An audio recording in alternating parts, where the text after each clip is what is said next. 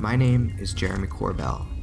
I seek to weaponize your curiosity, and if you're ready to suspend your own prejudice, welcome to the world of extraordinary beliefs. Are we all the product of an alien video game? The extraterrestrial technology is real, it's possible. We have material that has been pulled out of a man's leg that should not exist. This sample could not have been made on Earth because the isotopic ratios.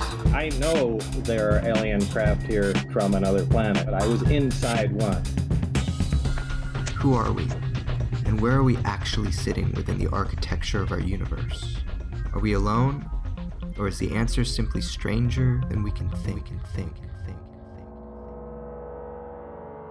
We're going to cancel the training exercise. We have real-world tasking. All of our heads start looking outside because now we know that it's around us. Fast Eagle, secret ordnance on board. I laughed and actually said, I have a Catum 9 with a sledgehammer. You can get it off the airplane. Other than that, it ain't leaving.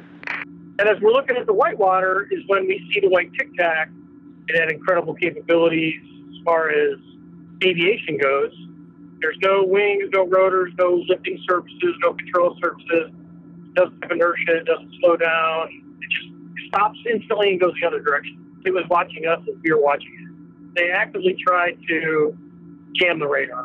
Active jamming of a radar is a hostile action. This thing disappeared in a second. It was just gone. It just disappeared.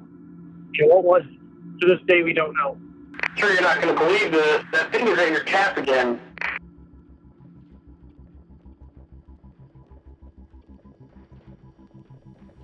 That's the voice of Commander David Fravor, a badass Top Gun fighter pilot, and in 2004, the commanding officer of VFA 41, the Black Aces. On November 14th of that year began a typical Sunday for Commander Fravor. About 100 miles southwest off the coast of San Diego, it was 70 degrees and clear skies, and an average wind speed of 3 miles per hour. But this wasn't a typical day. Not at all. The Nimitz Carrier Strike Group was preparing for deployment to the Arabian Sea, with routine pre-deployment workups. Starting on November 10th, the USS Princeton had been detecting multiple AAVs, anomalous aerial vehicles, UFOs, operating in and around the vicinity of the strike group. The vehicles of unknown origin and function were tracked on radar, with returns descending from far above the radar's scan volume, somewhere higher than 80,000 feet. The targets would drop from above 80,000 feet to hover roughly 50 feet above the water in a matter of seconds, an impossibly fast rate of descent, and from what I've been told, at ICBM trajectories. On the 14th, Commander Fravor launched with his WSO, Weapons and Sensors Officer, into the clear blue sky. Their call sign was Fast Eagle 01. His wingman and WSO launched after in Fast Eagle 02. Commander Fravor was flying an FA-18F Super Hornet when he received vectors to an unknown contact. A controller on the USS Princeton with the call sign Poison asked, "What ordnance do you have on board?" This was an odd request due to the fact Commander Fravor was not in an active combat area, a hot zone. He replied that he had no live ordnance. This was real-world tasking. He then proceeded to the location of the contact, located it visually, and went after it. The anomalous aerial vehicle outmaneuvered anything imaginable by modern, advanced human technology. The craft of undetermined origin and unknown operators displayed flight characteristics far beyond current propulsion technology known to man, or even understood within current physics. This event has become one of the best documented UFO close encounter cases in history. Commander David Fravor is now willing to talk, and his testimony is what you're about to hear. Now, I've been working on this case for a long time, years before it became the tip of the spear about government confirmation or acknowledgement on UFOs. Before this case was publicly known, I was hunting for the truth and establishing dialogue with the key witnesses involved, most of which I have never spoken about publicly. Commander David Fravor is included in that. Over that time, we have developed a rapport, and this interview is an important aspect of my efforts to find detailed clarity on this case, extinguishing the noise and raising the signal. Commander Fravor is the primary witness to this astonishing UFO event series. Over the years, I've come to understand and appreciate his integrity, professionalism, humor, and candor. We should listen to what Commander Fravor has to say, as his testimony has become part of the fabric of our time. Commander Fravor is the real deal, and that's just something you're going to have to come to terms with.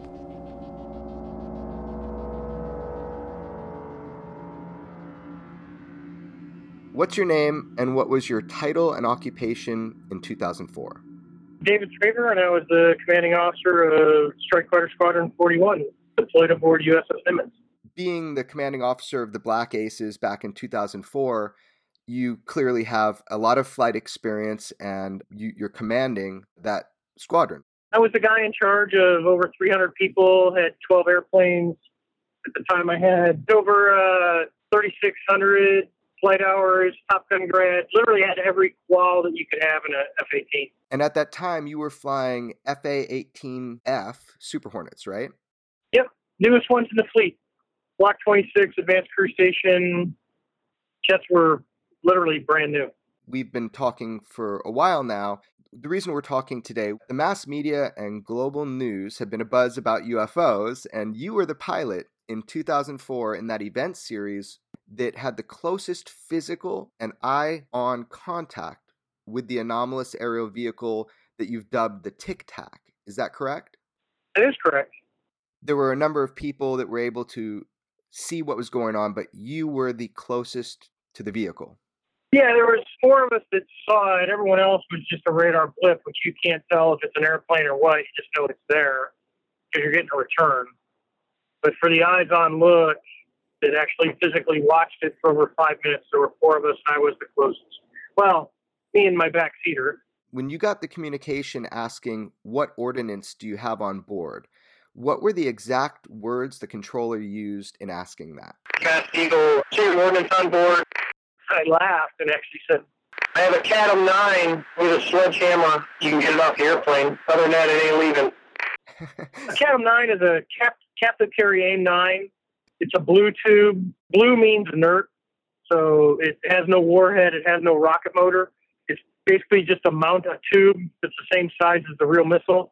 The secret is real, and everything behind it is fake. It's just a blue tube. You can't even fire it. It doesn't even have a motor. You can put it on the airplane and take it off with a wrench or a sledgehammer. There's no rocket motor. There's no nothing. It's literally a shape that has a real seeker head on it. That's all it is. Did you actually say over radio you could get it off with a sledgehammer? I did. And the guy kind of laughed. He says, well, regardless, we're going to cancel the training exercise. We have real-world tasking. Do you and your wing, do you guys hear the same controller? Oh, yeah. Yeah, we're up the same radio. We're up both.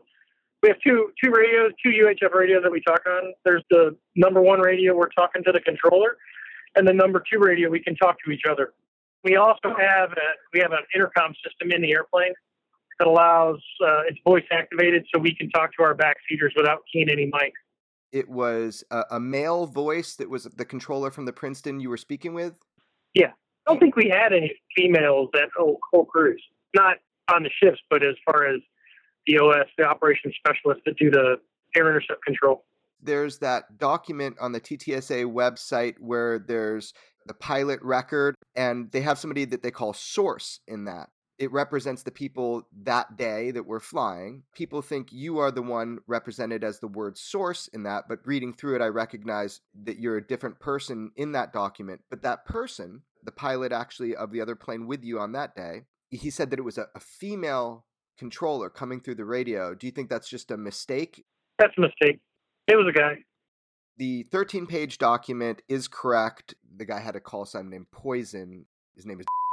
It was not a female on the radio with you. That's correct. So this is interesting. You had training rounds on your plane. No live weaponry. Yeah, we don't train in the U.S. military with live weapons. Anytime you have live weapons, we have things called fire breaks where we have to disable a bunch of stuff, and we can only do certain things because Sometimes people forget they have live weapons, and if you put the switches in the wrong position, live weapons come off airplanes.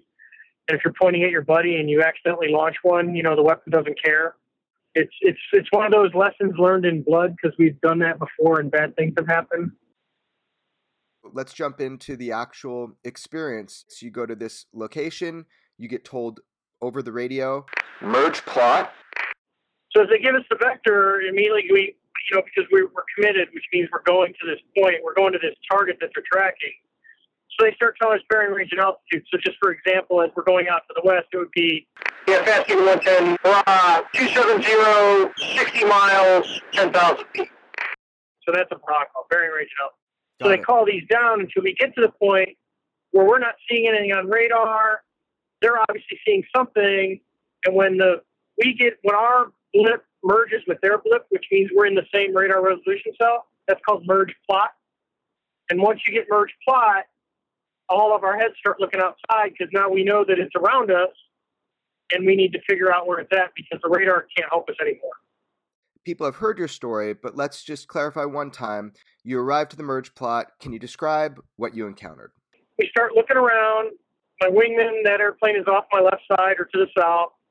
As we're looking around, we look down, and the initial thing that we see is white water. It's important to note because it's a clear day. There's no white caps. It's just a perfect day, and we see white water, which means usually there's something under the surface like a seamount. And as we're looking at the white water is when we see the white tic-tac, and the backseater in the other airplane comes up and says, "Hey, Skipper, do you see?" I'm like, "Dude, what is that?" As we're watching the tic-tac move kind of north, south, east, west, like ping pong balls, whoop, whoop, at random. It just moves at will.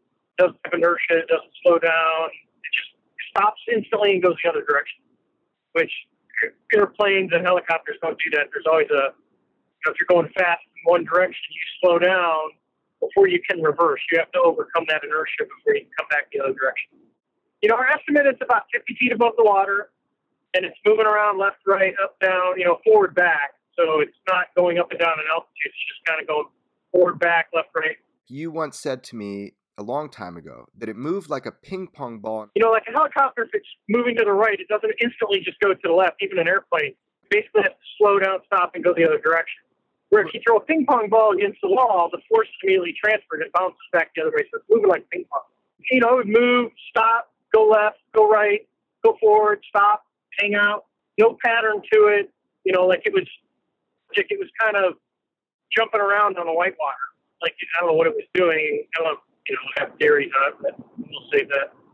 And at one point, you said multiple times the vehicle pointed its end towards you. So as we went around, so when we saw it, we started a right-hand turn. So now think of a clock. So we started at 6 o'clock. The object's in the middle. So as we go to 9 o'clock, we're just watching this thing do the exact, the ping pong ball kind of bing, bing, bing, bing. At 9 o'clock, I say, "Hey, I'm going to go check this thing out. I'm going to go down. I'm going to descend." The other airplane stays up high to provide cover and see, get a kind of a God's eye view of what's going on. And we go around the circle. When I get to the 12 o'clock position, the object is actually pointed relative to the clock. It's been pointed at between 12 and 6. So the elongated axis is 12 and 6. When I get to the 12 o'clock position, as I start down, it turns real fast and just kind of pivots. So now it's parallel with me, and now it's mirroring me. So as I'm coming down from 12 to 3, it's going up from 6 to 9.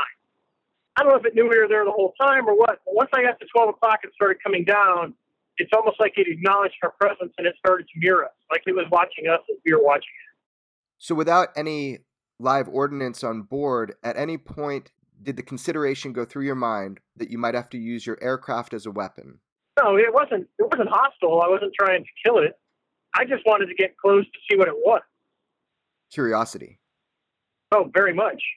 You've mentioned twice, and in interviews like both with the Boston Herald and Nightline, you said the vehicle jammed the radar. The jamming of the radar is from the video. That's a different flight.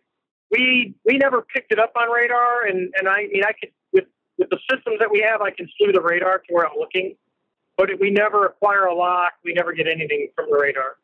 Our entire 5 minutes plus this thing is visual.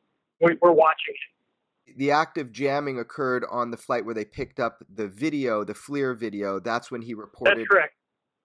He picked up a return. He attempted a lock. It immediately jammed the radar. He cast it over to a passive targeting pod. The radar kind of goes stupid. If you look at the targeting pod video, it'll say ranging on the top right side. It says 999, which means it's not getting ranging. Normally, if that was an airplane, the radar would be performing a ranging to tell you how far away it is. You'd have a range. So what's the importance of that statement? What's the importance of the idea of active jamming compared to passive jamming? What does that mean for people to understand? The one is active means they actively try to jam the radar, which you're actually not supposed to do that unless, you're in a war or we're in a training scenario against each other. Because it provides deception. There's a lot of things that happen, but that's probably as good as anyone's going to get right now. That's the most information anybody's going to get right now from you, you're saying? Or yeah, however, that's more than most people need, except speculators, but it is what it is. Okay, but I'd just like to just define the point. So what you're saying is that is a kind of hostile action when you're talking about active jamming. Yeah, active jamming of a radar is a hostile action. And the Tic Tac actively jammed the radar. That's correct. That's correct. So you have a great description of where you were going towards the object when it began mirroring you. You were attempting to get a dogfight lock. The AAV tightened its turn, lift vector on, then aft. Go ahead and clarify, if you will. It never went behind us. It never really tightened its turn. It kept pretty much the same radius of turn around the circle. As we pulled across from the 8 o'clock position towards the 3 o'clock, where he was at 2, moving to 3, so you want to kind of go where he's going because he's moving. If you constantly point at something where it's at, by the time you get there, it'll be gone. It'll move. You got to project yourself in space. So we projected ourselves in space and said, here, he's going to be over here. That's where we pulled to. And as we pulled nose on, it was just slightly off our left side. It rapidly accelerated, and when it crossed our nose, it just disappeared. It was gone. What was the closest distance you got physically to the vehicle? Half mile. Some people, they would say a half mile is, oh my God, that's far away. And I go, in airplane speak, a half mile is pretty close. There's false information out there that you were something like 20,000 feet closest you ever got to that. That is incorrect information. Oh, yeah. When it accelerated and disappeared right in front of us, I was a half mile away and he was right at the same altitude. I was looking at it. You had once told me that the vehicle had appendages. What did it look like? I know no rotors. What did it look like? From what we saw, it looks like a Tic Tac. There's no wings, no rotors, no lifting surfaces, no control surfaces. So just think of a 40-foot long Tic Tac. When you look at the high-res video, good luck finding it, but the original video that we had, so literally right off the jet recorders and putting on our monitor, so we're watching it on a 21-inch or 20-inch TV. You can see in the TV mode because the Wizzo, the backseat of the other airplane, is going between IR, which is the infrared mode, to an EO, which is electro-optical, which is TV, black and white. When he goes into the TV mode, he's pretty zoomed in. You can see there's two little things that stick out of the bottom of it. In the IR mode, there's no visible plume, there's no heat. It's just a uniform temperature.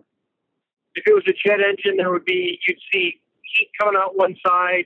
You don't see any of that.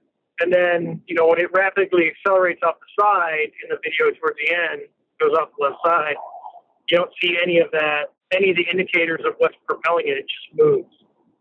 And so you had mentioned to me there were L-shaped appendages underneath the vehicle, the Tic Tac? Yeah, like if you're looking at it, go about, 20%, 25% down and kind of come out and make like a little L to the right, like a little down 90 degrees, just a little, they almost look like little feet just sticking out the bottom. Could be antennas. Were both of the L shapes going to one side or the other, or were there two symmetrical? Yeah, I believe they both went to the right. So we're looking at it. It goes off to the left side, so they came down and pointed up to the right. They don't go that far down. The way they're zoomed in, they're pretty close to the object, the zoom-wise. Was this technology impressive for you in that you usually see heat plumes and that sort of thing through IR? To see no traditional propulsion, was that technologically impressive to you? Oh, very much. From when we saw it above the water with no wash, no rotor wash, no nothing, and then the ability to climb from the surface up towards about roughly 12,000 feet while we're coming down, and then rapidly accelerate, in an instant to a speed where it disappears. Even Mach 3, you're going to see for a period of time, probably at least 10, 15 seconds before it just disappears, out of sight or becomes so small you can't see it. But this thing disappeared in a second. It was just gone. It just disappeared. You said to me it was an impossibly fast speed, just like snapping your fingers, gone. Yeah, it accelerated across the nose, and the next thing you know, it was gone. It was just gone. Was there an object under the water as far as you know? We don't know what was under the water, but there was something that was causing the waves to break. It could have been 10 feet down. We didn't see anything, which out there you don't in the deep blue. If it's color, a dark color, you're probably not going to see it 10 feet, even 10 feet. But when we turned around after the thing disappeared to see what was, was the disturbance still there, the disturbance was gone. So seamounts typically don't disappear. If the whitewater's there, they're charted and they're there. If you look on charts, there's nothing in that area. It was reported that after the Tic Tac took off, the anomalous aero vehicle reappeared at what they said was your cap point. We just went back to see what was in the water. There was nothing there, so we're like, all right, let's just go back to the cap point, because I'm a flight lead, so they kind of do what I say. I said, hey, we're going to head to the cap, and the kid's like, okay. And then he's like, Sure, you're not going to believe this. I said, what's that? He says, That thing was at your cap again. and I'm like, well, that's interesting. What are the implications and significance of this to you, that this vehicle ended up being where you were next going? We're like, yeah, we'll see if we can find it again. But at this point, you're kind of like, what was it? It was impressive. It had incredible capabilities as far as aviation goes. But I didn't have angst. I didn't have anxiety. I wasn't nervous. I wasn't out to, try and do harm to it, even though I had no weapons. I was just more curious of what it was. You see stuff kind of fascinating. It's like if you ever watch a little kid when they see something for the first time, like a bird or a bee, and they just watch it. They just watch it fly, because they're thinking the same thing. Hey, what is that? I've never seen that before. It was kind of one of those. It really comes down to what actually was it. And the only way we were going to know is either try and catch one, which we weren't going to do in an airplane, but at least get close to it to see, what is it? Did it have windows? Did it have antennas? Did it have landing gear? What actually did it possess? What was it? To this day, we don't know. Yeah, you were curious. That was my job. When they tell you to go do something, you go do it. For 17 years, that's what I had done. And you have not been asked to sign any non-disclosure agreements? No. The 13-page executive summary of the events that journalist George Knapp recently released, you said to me that this was the most accurate summary of the events. Can you comment on it? It's a pretty accurate depiction of what happened. There are some errors in it, but you're talking about something that was years after the fact. As far as the ability to recall a flight, I've been doing it for years. I was an instructor twice. We do it all the time to train. When we fight, you have to record everything in your mind and then come back and recreate it.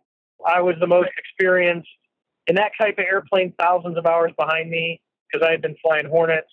The backseater in the other airplane was probably number 2, and then the other 2 were relatively new. Even with that said, I guess it's important to define that executive summary is the most accurate account to date of those events. For the research that went in and tracking down who was who as far as the battle group and who was on the ships and all that stuff, yeah. Have you recently spoken in any official capacity testifying about your experience to members of any intelligence or government agency, and who have you briefed? I won't say who I've talked to. I'll keep that to myself. But I will say I have talked to people in the government about this since the December article appeared. There is an interest. There are people trying to figure out, is this worth, refunding programs to do this? Not necessarily, it could be from a defense posture, but I think it's more of, what are these things? How common are they? Can we advance ourselves from the technologies? Let's stop looking at these things like they're freakish, and let's try and learn from them, and then possibly reverse engineer or develop technology that gives us that capability, which is a huge leap for really mankind as a whole. I mean, if you think about it, we advanced technology significantly to go to the moon. And, over years, I don't think people realize all the benefits that we got from the Apollo missions. And so you've recently given briefings on your experience to government individuals. I will say, yes, I have done that. I just won't say who I've talked to. You're quoted as saying the Tic Tac vehicle, you had the impression it was not of this world. What about its maneuverability and propulsion gave you that impression, and do you still feel that way? Oh, I do feel that. I don't think we've advanced enough to have the technology for something that can come down from above 80,000 feet, hang out for 3 or 4 hours, and go straight back up, to come from a hover with no wash, no visible flight control surfaces, come up to our altitude. I would think that if there's a technology out there like that, that it would be more proliferated and people would be using it, because it's too much of an advance relative to energy sources and everything else that we just, we're happy to land a SpaceX rocket on the pad, and we're not even 100% successful at that. And you've got something that has a capability that's way beyond this. So, what do you hope will happen from you speaking publicly about your experience? I hope people take these serious. I hope people stop. We knew we were going to get ridiculed, and it was all in fun. There was nothing bad about it, but to get people to understand that we can learn from these things instead of thinking that everyone that sees one is crazy. It's going to be difficult to discredit the 4 of us that saw it just based on our position and what we were doing. The people that say things like you saw a bird, you have a mistaken identity, that was a conventional military drone, or it was just radar scatter. What do you say to people, or what would you say to people that have that opinion? Well, everyone's going to have their opinion, but then again, I'd argue with anyone to come and discredit, what we saw or me or what was going on, and the fact that there's a lot of internet experts, I call them, and it is what it is. And that's fine. Everyone has that. I don't have time to answer or rebut everyone. But after 18 years of flying, I would argue the fact that if all you got to do is type on the computer and try and refute someone, then I'm not going to sit and argue with you. I'm not going to take the time. But I will tell you there's some extremely brilliant people in the world that are extremely interested in this incident and other incidents to try and do something about it instead of trying to debunk, poke holes, and say it isn't this, it isn't that, it's a spot on the array. I mean, everyone's an expert, but because you've seen a ship or you've seen an airplane or you watch Men in Black does not make you a UFO expert. I mean, I honestly saw one, and I don't consider myself an expert. And I think, really, if anyone's going to be one, I think it'd be the 4 of us that actually chased it. Do you still want to fly a Tic Tac? Oh, yeah. Yeah, I would. Yeah, in a second. It'd be fun. Weaponize your curiosity and go to extraordinarybeliefs.com to learn more.